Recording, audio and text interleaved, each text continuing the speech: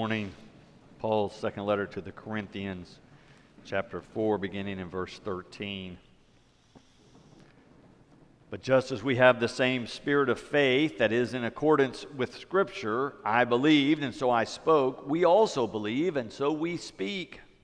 Because we know that the one who raised the Lord Jesus will raise us also with Jesus and will bring us with you into his presence. Yes, everything is for your sake, so that grace, as it extends to more and more people, may increase thanksgiving to the glory of God. So we do not lose heart, even though our outer nature is wasting away, our inner nature is being renewed day by day. For this slight momentary affliction is preparing us for an eternal weight of glory beyond all measure, because we look not at what can be seen, but at what cannot be seen. For what can be seen is temporary, but what cannot be seen is eternal. For we know that if the earthly tent we live in is destroyed, we have a building from God, a house not made with hands, eternal in the heavens. This is the word of God for the people of God.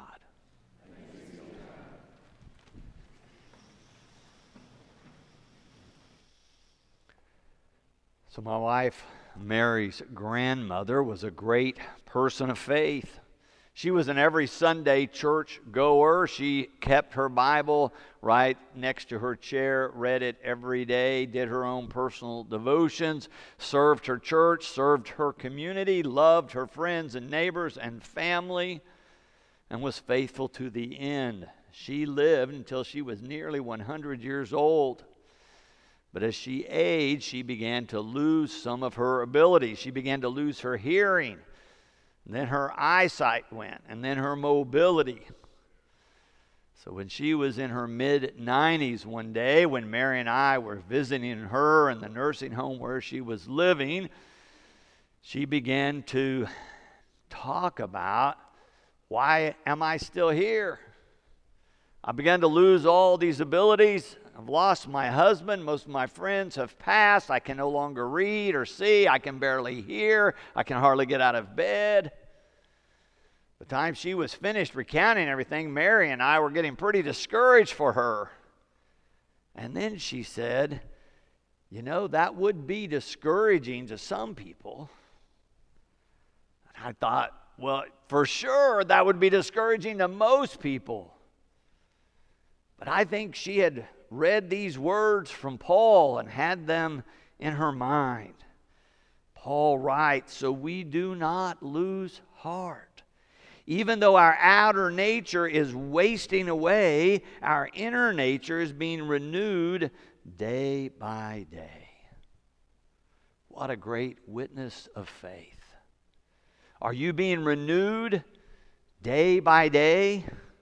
Are you doing anything day to day to help you stay in touch with God, to receive the renewing Spirit of God, for the love of God and the life of God and the Spirit of God to touch you and come alive and burn like fire in you? It's an important question to consider. But Paul says more than that. He gives us the reason or the basis or the foundation for why we should believe and we can believe in a better future. In verse 14, he says, because we know that the one who raised the Lord Jesus will raise us also with Jesus and will bring us with you into his presence.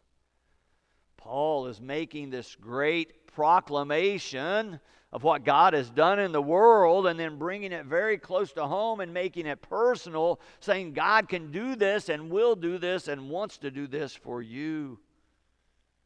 It's basically like Paul saying, what are you facing? God will help. You struggle, God will help you. What happens at death? God brings you into the divine presence. God brings you into God's presence. How do you know? Paul says we know because the one who raised the Lord Jesus will raise us also with Jesus and bring us with you into his presence. God is in the business of drawing us close. Paul says God is in the business of raising us up, of strengthening us when we feel weak, of encouraging us when we are discouraged, of bringing light when we're in the midst of dark days.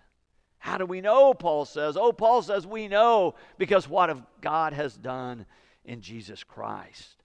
Death and destruction are never the last word for Christians, even when we may be going through dark days. And certainly if we look at the world, we know there are dark days happening all around us. There's war in Europe and other places in the world. Many suffer from hunger and malnutrition. Poverty is alive in every country. Mass shootings across our country like no place else. Coming to Taft and then finally this week to Tulsa. Still while living through a pandemic. Even though it's not killing as many in our area, it's still sickening many. Sending people to the hospital. Causing long-term health care problems. Oh, there are some dark things happening in the world. Not to mention our own personal struggles with whatever we may be carrying in our hearts, whatever we've run into that's knocked us down or tripped us up. Paul knows what it's like to experience trouble and trials. Paul has faced all kinds of problems and yet proclaims, we do not lose heart because we know that the one who raised the Lord Jesus will raise us also with Jesus. John Wesley was surrounded by other believers as he lay dying in his bed. They tell us as they recounted what happened that 3 times before he died, he was able to muster the strength to say, the best of all is God is with us. The best of all is God is with us. The best of all, God is with us. That's what Paul, I think, is saying and reminding us that God wants us to draw near now, but God is also working to bring us with you, Paul says, into his presence. He goes on in verse 15 to say, yes, everything is for your sake, so that grace, as it extends to more and more people, may increase thanksgiving to the glory of God. Remember, a couple of weeks ago, we were reading, I read you a little quote from Dr. Marcus Borg, the great Bible scholar, who was talking about how believe and beloved, those 2 words, are connected. To believe is to beloved. And Dr. Borg was saying we can love God and love each other because we know that God loves us and that God is committed to us, that God loves the world and has so sent us Christ into the world that all may know of this great love of God. Paul calls it grace in several places as he does here today. This unmerited favor of God, this abundant love that God is pouring out upon one and all. It is the story of Pentecost, that the Spirit came to those early disciples, and the passage in Acts that describes the scene says the Holy Spirit fell on all the people there, on all who were gathered, and empowered them to go out into the world that others may know. Paul is saying the same thing. This grace comes to us, but it's not to reside just within us, but comes to us and then through us to others. I've put a couple of questions in your outline, things to consider. What are you doing to stay in touch with this love and grace of God day to day? We have a role to play in this connection with God and staying close to God. Number 2, how are you sharing it with others? I remind you, both actions are preceded by God's love for us. Our ability to share this proclamation of good news, this love of God we have come to know in Christ, comes to us and empowers us through the Holy Spirit.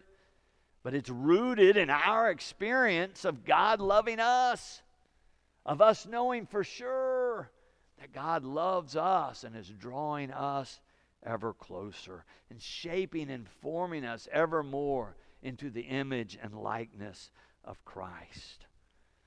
Of course, the church is being celebrated today, this coming of the Holy Spirit and the disciples going out to begin to proclaim the gospel. We mark as the birth of the church, empowered by the Holy Spirit. And the church has these means of grace, as we call them, these channels of grace, these ways we can connect with God. For us as Methodists, we start with the sacraments, baptism and Holy Communion, as those things we can do together that help and remind us of who God is and that God loves us and how we are connected to God. But we don't stop there. We celebrate those in worship, but anytime we gather together with other Christians to focus on God and to worship, that's a means of grace or a way to experience God being close in our own lives. And of course, when we gather together, we also pray together and affirm our faith together. But of course, you can also pray alone and affirm your faith in times of silence and solitude on your own. Of course, there's also Bible reading, spiritual reading, reading of devotionals, sitting silently listening for God or praying to God, speaking to God. So many ways that we can connect with God. Some we do together, some we do by ourselves. And then we added, when we were articulating our core values a few years ago, that music and architecture and the arts inspire us and can be means of grace, means of experiencing God.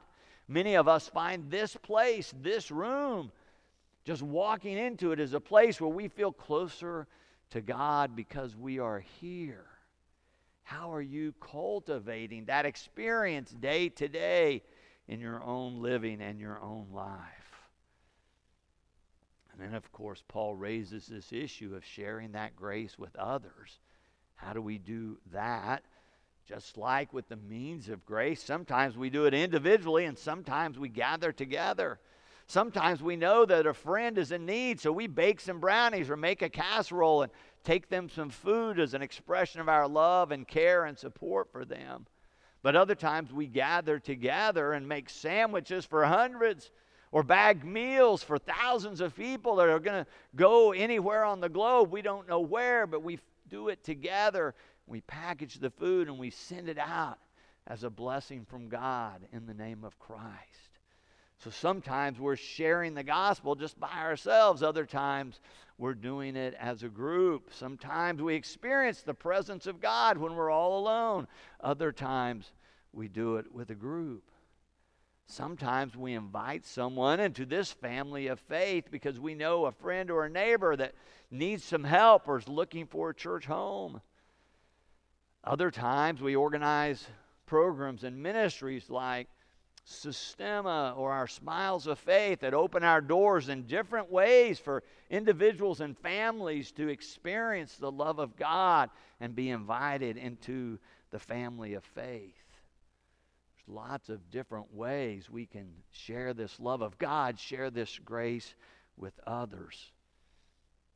Our book of discipline has our theology and polity and doctrines. It's got lots of great statements of faith in it. I want to just read one to you that applies to what we're talking about today.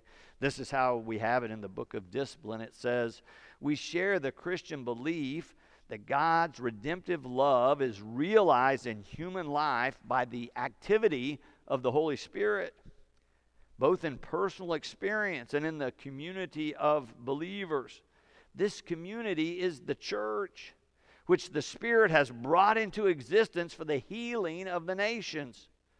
Through faith in Jesus Christ, we are forgiven, reconciled to God, and transformed as people of the new covenant. Life in the Spirit involves diligent use of the means of grace, such as praying, fasting, attending upon the sacraments, and inward searching in solitude. It also encompasses the communal life of the church in worship, mission, evangelism, service, and social witness. So many ways we can experience God coming to us. And just as many ways we can share that experience that we have come to know in Christ with others. Paul says, in short, receive love and share love, empowered by the Holy Spirit. And that would be a lot for him to say, but he does not stop there. In this passage, he goes on in verse 17 and 18 to extend this life with God beyond even death. He says, for this slight momentary affliction is preparing us for an eternal weight of glory beyond all measure, because we look not at what can be seen, but at what cannot be seen. For what can be seen is temporary, but what cannot be seen is eternal. And then in the first verse of that 5th chapter, he goes on to say, for we know that if the earthly tent we live in is destroyed, we have a building from God, a house not made with hands, but eternal in the heavens. Paul says there is a place for us, not only in this life to be close to God, but beyond death. There's a place for us in eternity. We will experience it, being in the presence of God beyond our death. Who are we in Christ is our sermon series this month. Paul's answer in this passage is we are ones who live eternally in God.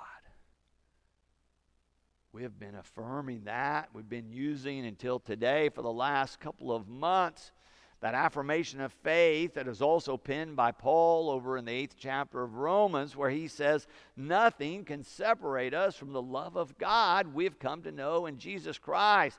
Then he names things that might separate us and said, none of that matters. God transcends it all. The love of God will overcome any and all obstacles we might experience. I'll close with this story. It's a patient with a doctor. The doctor's having to deliver to this particular patient a terminal diagnosis. You can tell it's hit the man hard as he sits a while in silence. And then he says to the doctor, can I ask you one more question? And the doctor says, sure. And he said, can you tell me what it's going to be like on the other side? The doctor says, I really cannot. That's really beyond the scope of my expertise. But the patient protested and said, but you're a Christian. And he said, I am. But I cannot tell you exactly what it's going to be like on the other side. But he said, I can tell you this. And he stands up from his chair and walks over to a door and shakes the door handle. And as soon as he rattles the handle, you hear the pitter-patter of little feet coming toward the door, and then a little scratch, and then a little whimper. And the doctor says, watch this. And he opens the door, and inbounds a little bundle of fur, a new puppy bouncing around the doctor with great enthusiasm and excitement, jumping up and down and circling him. The doctor says to the man, this is my new puppy. He's never been in this room before. He had no idea what he was going to experience in here. And yet, because he knew I was in here, he bounded in without fear. I cannot tell you what it's going to be like on the other side. But I know my master is there. And that is enough for me. Amen. And thanks be to God.